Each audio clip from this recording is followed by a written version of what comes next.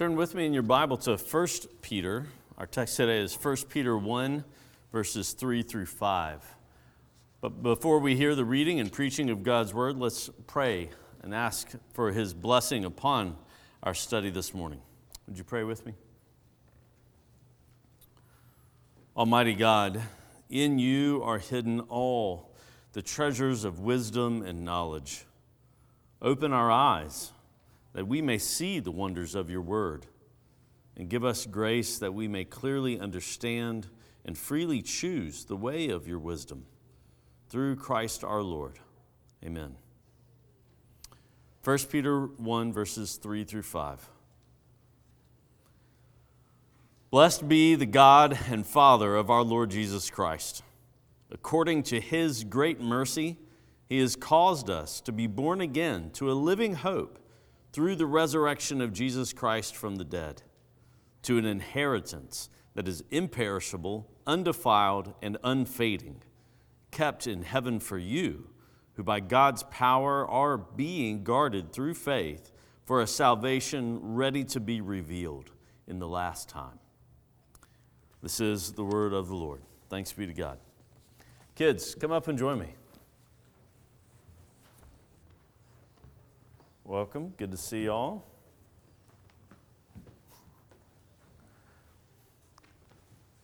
All right. Are any of you taking any trips this summer or already taken a trip this summer? Yeah? Where did you guys go? You went to the beach. Very nice. Anybody else got trips coming up? We just went to the beach in Florida. Nice. All right. Another beach. Yeah? I went to the Atlantic Beach. Nice. All right. Yeah. We're going camping. Nice. All right. Some time out in the woods. Well, very nice. Jenny and I decided that we're going to take our boys to the beach this year. We've got all the details covered already. The house, the food, how to get there. It's all handled. We told the boys about the plan, and they're pretty excited, especially because we told them that they were going to get to see their cute little cousin, who's the only girl in the family. I think they're actually more excited to see Lila than about anything else. Like sometimes we're talking about the trip and the things that we're going to do, and they just say, Lila. But do you know what they have not said at all? They have not asked us, are we really going? Not even once. We told them that we're going. They know that we're handling all the details, paying for everything, and that's that. They trust that we're going to bring them along. They don't have to do anything to make us take them. In a way, there isn't really anything for them to do. When the time comes, Jenny and I will simply load them up in the car and off we go. And so for now, our boys don't have to wonder if we're really going. Instead, they can simply look forward to the trip, to the beach, and especially Lila. Well, just like our boys don't have to wonder if Jenny and I are really going to bring them along on this trip, in what we just read, Peter is telling Christians, you don't have to wonder if God is really going to rescue you in the end. Because it was He who planned our rescue in the first place. It was He who made us alive in Jesus. And it is God who will keep us alive in Jesus. And so, guys, just like you on your family trip, just like you are not able to get to the destination of your trip by yourself, neither can our boys. You don't have the money. You don't have the ability to make it that far by yourself.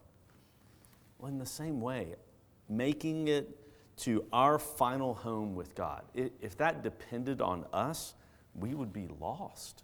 None of us could make it, could keep ourselves or get ourselves there. But you don't have to worry about getting yourself there in the end. God has done everything already in Jesus. He's already paid the price. He's already planned everything. He's powerful and He loves you. He's handled all the details. So it's like He's saying to you, I will carry you. I'll carry you clear to the end. And even at the end, I'll carry you. And so you just keep trusting him. And because you can trust him to bring you all the way home, that's another reason why we call this good news. Do you believe it? All right, thanks, guys. You can go back to your seat.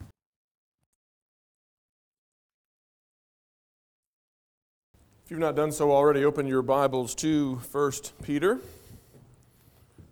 Our text this morning is 1 Peter chapter 1, verses 3 through 5. And you'll remember that we are in a series of sermons on the doctrine of salvation, and particularly at this time on the benefits of our salvation. And for the last several weeks, we've been looking at the benefits that we enjoy in this life, the benefits of justification, of adoption, and of sanctification, as well as those benefits which either accompany or flow from our justification, adoption, and sanctification. And this morning we come to the last of those benefits, those benefits that are set before us in our catechism, the perseverance in grace. Our catechism tells us that those who have been effectually called will persevere in grace unto the end. But we all know stories that make us at least question whether or not that is really true. For example, several years ago now, back in 1998, a famous author who had made a name for herself writing vampire novels made a very public profession of faith in Jesus Christ as her Savior and Lord. She had been doing historical research for a novel that she intended to write about Jesus. And when she began the project, she intended to portray Jesus as a normal Jewish boy who grew up to become a controversial rabbi and who ended up getting himself killed by the powers that be. However, as she did her research, she discovered that the historical facts did not favor the standard liberal view of Jesus that she had been taught. In fact, quite the opposite. As she did her research, she discovered that the facts actually strongly favored what she called the conservative position. As she looked at the facts, she discovered that it was reasonable. In fact, it was the only reasonable conclusion to believe that Jesus was in fact the Son of God come in the flesh to give his life as the ransom for sinners, just as the early church and the early church fathers had taught from the beginning. And the evangelical community predictably made much of her conversion. You may remember her story. Her name is Anne Rice. And when she converted, we thought that it was a coup for the church. Here is the testimony of one who has looked at the facts and has come to the conclusion that what we believe is actually true. However, in 2010, just a little more than a decade later, Miss Rice announced to the world that she was quitting Christianity. She said she could no longer tolerate the intolerance and the pettiness of the church. At the time, she said she was quitting in the name of Jesus. She said that she had not lost her faith in Jesus, but only in the church. But it was only a few years later that she announced that her faith in Jesus altogether was gone. I believe that there is a higher power, she said. But what that higher power is, I simply don't know. Is it a personal power with emotions that cares for us personally? I hope so. But I don't know. I don't know what's out there. She herself called it a flip-flop. We don't know what to call it. We believe in the perseverance of the saints, after all. And such public expressions of apostasy raise serious questions about what we claim to believe. But it's not the public stories that really get to us. It is the personal stories. The personal stories of the people we know, the people we care for, that make us feel the weight of the question. Many, if not all of us, know someone who at one time professed faith, but who now no longer follows after Jesus, no longer professes to believe. One of the college students I worked with in Asheville, a young man who had grown up in the church and who was an active member of our group there, has since renounced his faith in Christ. He is now a professed agnostic who claims to lean towards atheism. And I believe that most of you could tell similar stories. People you know, people you love, maybe family members, maybe children, maybe close friends. People you know who once professed faith, who no longer do. In the face of such clear counterexamples, how can we maintain belief in the perseverance of the saints? How can we say that perseverance in grace is one of the assured benefits of our salvation? That's the question that I want us to wrestle with this morning. And I want us to begin with what Peter says here in chapter 1 of his first letter. Here in these verses, we see all the basic and necessary elements of the doctrine of perseverance. First, notice we see the new birth. Peter writes, according to his great mercy, he has caused us to be born again to a living hope through the resurrection of Jesus Christ from the dead. In Christ, through his resurrection, we have been born again. And this new birth is an essential component of the doctrine of perseverance because it's those who have been born again who persevere. The second thing we see here in these verses is the element of perseverance itself. It's implied there in the language of verse 5. Notice what Peter writes. He says that those who by God's power are being guarded through faith for a salvation ready to be revealed. He says that those who have been born again to this living hope are now being guarded through faith by the power of God. And they're being guarded for a salvation that is ready to be revealed. That the salvation that Peter is talking about here is still future, that it's ready to be revealed, tells us that what he's talking about is our final salvation. You may know that the Bible uses 3 tenses to talk about this salvation that is ours in Christ. It sometimes uses a past tense. It says that we have been saved. It sometimes uses a present tense, saying that we are now in the process of being saved. And it sometimes uses a future tense, telling us that the day is coming and is still future when we will be saved. Now, that does not mean that there are multiple salvations, but rather that there is one salvation that we experience in stages. We are saved. We have been justified in Christ. That is a past completed action. We have been given the right to be called the children of God, but we are in the process of being saved. We are in the process of being conformed more and more to the image of the glory of Christ, even as we are being set free from the power and the corruption of sin. And there is yet still a future day when that good work will be brought to completion. And that's what Peter is talking about here. He's talking about that future day. It's what he means when he says that our salvation is ready to be revealed, but is not yet revealed. And so here Peter is talking about our future final salvation. And he says, notice, we are being guarded by God's power for that future salvation. Now, if we are being guarded by God's power, if we are being kept by God's power for a future salvation, for the completion of what God has begun, then we can know that salvation is guaranteed. There is no possibility that God's power will fail. The maker of heaven and earth will accomplish his good purposes. And if he is working to save us, then we will be saved. And thus we can say, based on this text and many others really, that our perseverance in grace to the end is guaranteed. God will do it. The zeal of the Lord of hosts will not fail. So we see here, we see that we have been born again and that God will keep us in our new life. The third thing we see is the element of faith. Notice again what Peter says. He says that we are being guarded by God's power. How? We are being guarded by God's power through faith. Now again, it's vital to see this if we are going to understand the doctrine of perseverance. We need to understand that we are not kept apart from faith.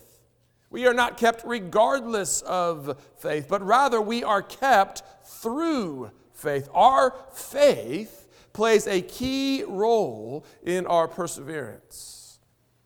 And finally, of course, the fourth element we see is what we've already mentioned here. That is, it is God's power. Perseverance rests, as we've already said, upon the power of God, not upon our own strength. And so as we put all these pieces together, these pieces that we see here in this brief statement in the opening verses of Peter's letter, we can begin to construct a definition of perseverance. And we can define it this way. Perseverance means that all those whom God has made alive, all those whom He has caused to be born again, all those to whom He has granted repentance and faith, they cannot totally or finally fall away from grace, but will persevere in grace unto the end and be finally and eternally saved. That's the doctrine of perseverance. All those whom God has made alive and granted repentance unto life cannot totally or finally fall away from grace, but will persevere in grace to the end and be finally and eternally saved. Now, there are several things we need to notice about this definition in order to really understand it. And the first thing I want us to see is the necessity of perseverance. That's not usually where we begin when we're talking about perseverance, but I want you to begin there. I want you to see the necessity of perseverance. It is sometimes thought that this doctrine is just a veil for laxity or sinful indulgence. After all, once saved, always saved. If you're saved, if you're good, it doesn't matter what you do. You're free to sin. You're free to live the way you want. You have signed your insurance. You have assured your future, and therefore, what you do from this point forward doesn't matter. I want you to see this morning that is not what the Bible teaches. The doctrine of perseverance does not mean that what you do from this point doesn't matter, you're good. But on the contrary, the doctrine of perseverance maintains that believers will be kept through faith.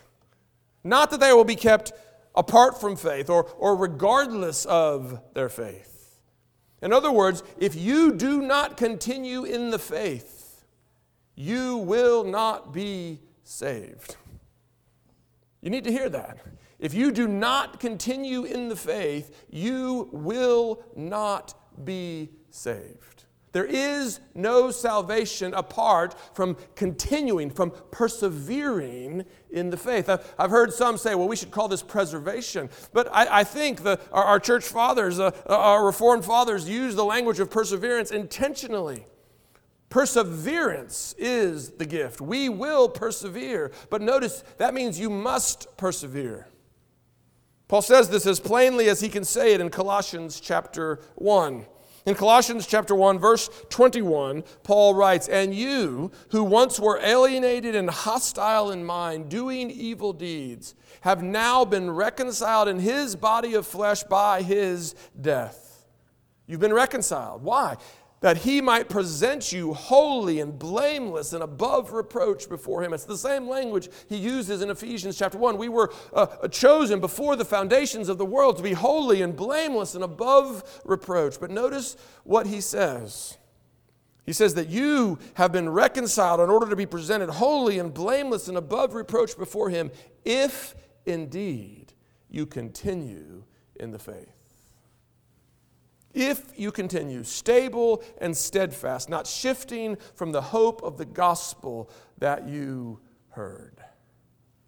Paul says that you will be presented holy and blameless before the Father if you continue stable and steadfast in the faith, in the hope of the gospel that you first believed. And so if you think that you have punched your ticket by simply making a profession of faith at some point in the past, or by being baptized, or by saying a prayer, and that now you are eternally secure regardless of what you do with the rest of your life, you need to understand that that is not the doctrine of perseverance. If that is what you think, then you need to be challenged this morning to examine yourself, to see whether you are in the faith.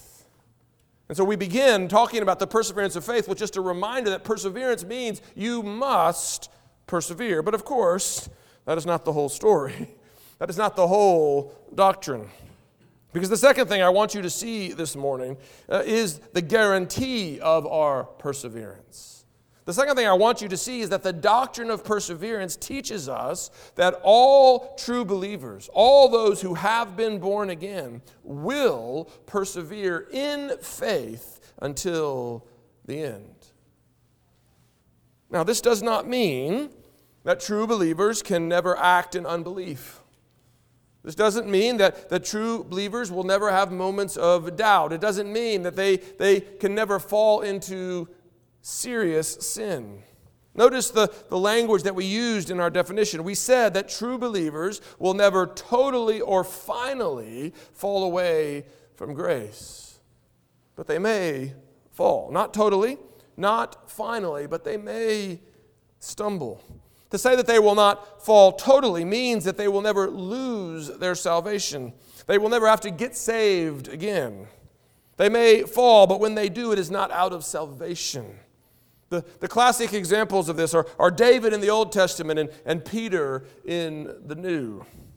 David was a true believer. He was a man after God's own heart.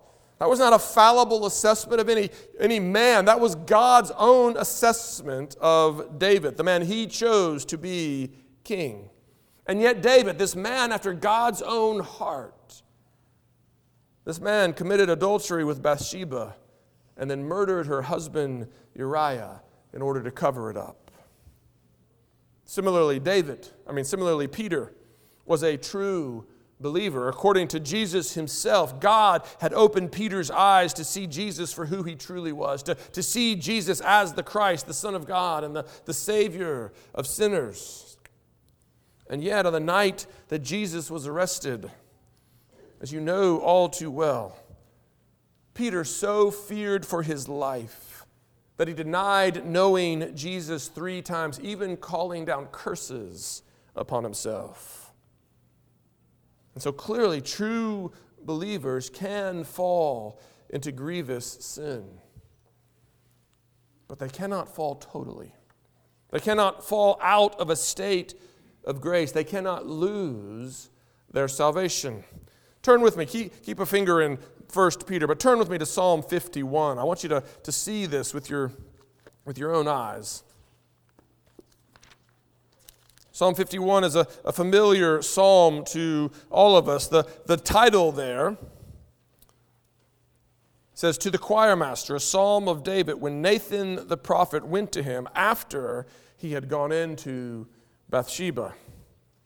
And David begins saying, "Have mercy on me, O God, according to your steadfast love, according to your abundant mercy. Blot out my transgressions. Wash me thoroughly from my iniquity. Cleanse me from my sin, for I know my transgressions, and my sin is ever before me. Against you and you only have I sinned and done what is evil in your sight, so that you may be justified in your words and blameless in your judgment." In other words, Lord, I have sinned grievously, I have sinned against you. I would be justly condemned if that is what you chose to do. But notice, after confessing his sin, David pleads with God to do what? To restore to him the joy of his salvation. Not his salvation itself, but to restore to him the joy of his salvation. He says, "Cast me not away from your presence, nor take your Holy Spirit from me." In saying this, he admits readily enough that this is exactly what he deserves. God would be just to do so, and yet The way he phrases his petition suggests that he knows God has not yet done it. God in his mercy has not cast him away. God in his presence has not taken away his salvation. God in his presence has not removed from him the Spirit. Yes, he disciplined David, but he disciplined him as a son he loved. David fell, but not totally. And we see something similar when Jesus speaks about those who have expressed faith in him. In John chapter 6, Jesus himself says, "All that the Father gives me will come to me, and whoever comes to me I will never cast out. For I have come down from heaven not to do my own will, but the will of him who sent me. And this is the will of him who sent me, that I should lose nothing of all that has been given to me, but raise it up on the last day. None of those who have called upon the name of Jesus will be lost, but he will raise them up to the resurrection of life on the last day." Similarly, in John chapter 10, Jesus says, "My sheep hear my voice, and I know them, and they follow me. I give them eternal life, and they will never perish, and no one will snatch them out of my hand. My Father who has given them to me is greater than all, and no one is able to snatch them out of my Father's hand." This is Jesus' absolute assurance. I will hold on to those who have been given to me. No one will snatch them out of my hand. They will never perish. And Paul expresses the same doctrine in Philippians chapter 1, writing, "And I am sure of this, that he who began a good work in you will bring it to completion at the day of Christ Jesus." The good work began in you will not be left undone. It will not be cast aside, but Jesus himself will bring it to completion on that day. So again and again and again, we see that those who are born again, those who have been made alive together with Christ through faith and repentance, they will persevere to the end. They will be finally and eternally saved. They cannot fall totally or finally from grace. That is the guarantee of perseverance. And this is accomplished how? This is accomplished by God's power. It's what we saw in 1 Peter chapter 1. It is God who is guarding us. It is God who is guarding us by his power for this salvation that is ready to be revealed. It's what we saw in John's gospel. It's what we saw in Philippians. Jesus' confidence, Paul's confidence are not in our ability to persevere, but in God's ability to keep us in faith by his power. It is God who will bring to completion the good work that he has begun. It is God who causes us to be born again, and it is God who causes us to remain alive in faith. Think about it. You didn't cause yourself to be born, and you cannot even now guarantee your next breath. We're not always immediately aware of the fragility of our life. We're not always immediately aware of how tenuous our next breath is. But we know it. We know that we cannot keep ourselves alive. And in exactly the same way, we cannot keep our spiritual life alive. But it is God who guards us through faith. Think about that hymn that Luther wrote. He says, "If the right man were not on our side, our striving would be losing." If it was up to us, perseverance would not be real.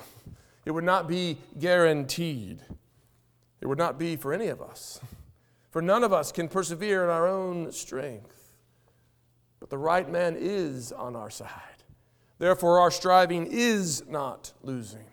Therefore, he keeps us in faith. In ourselves, we are weak. Just think about the parable of the sower that is so familiar.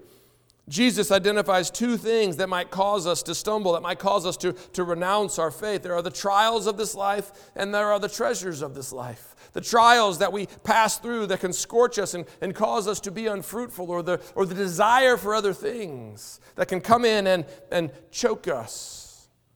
The gospel was received with joy, and yet those plants did not prove fruitful. We know that we cannot withstand in our own strength, but He is able to keep us.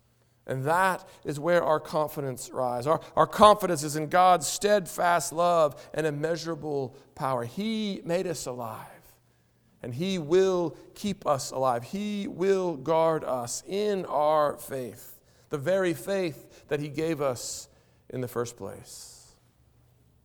And that means that you can stop wondering if you have what it takes to finish the race. You can stop wondering whether you have what it takes to finish the course that has been set before you. The truth is, you don't. Don't put your hope in yourself. Don't put your hope in your own discipline. Don't put your hope in your own spiritual exercises. You don't, but God does. And He has promised not to lose any of those whom He has given to His Son. If you have called upon the name of Jesus Christ, God's power is at work in you. Not to save you apart from faith, but to keep you in faith until the end, that on that day you might be received into His presence.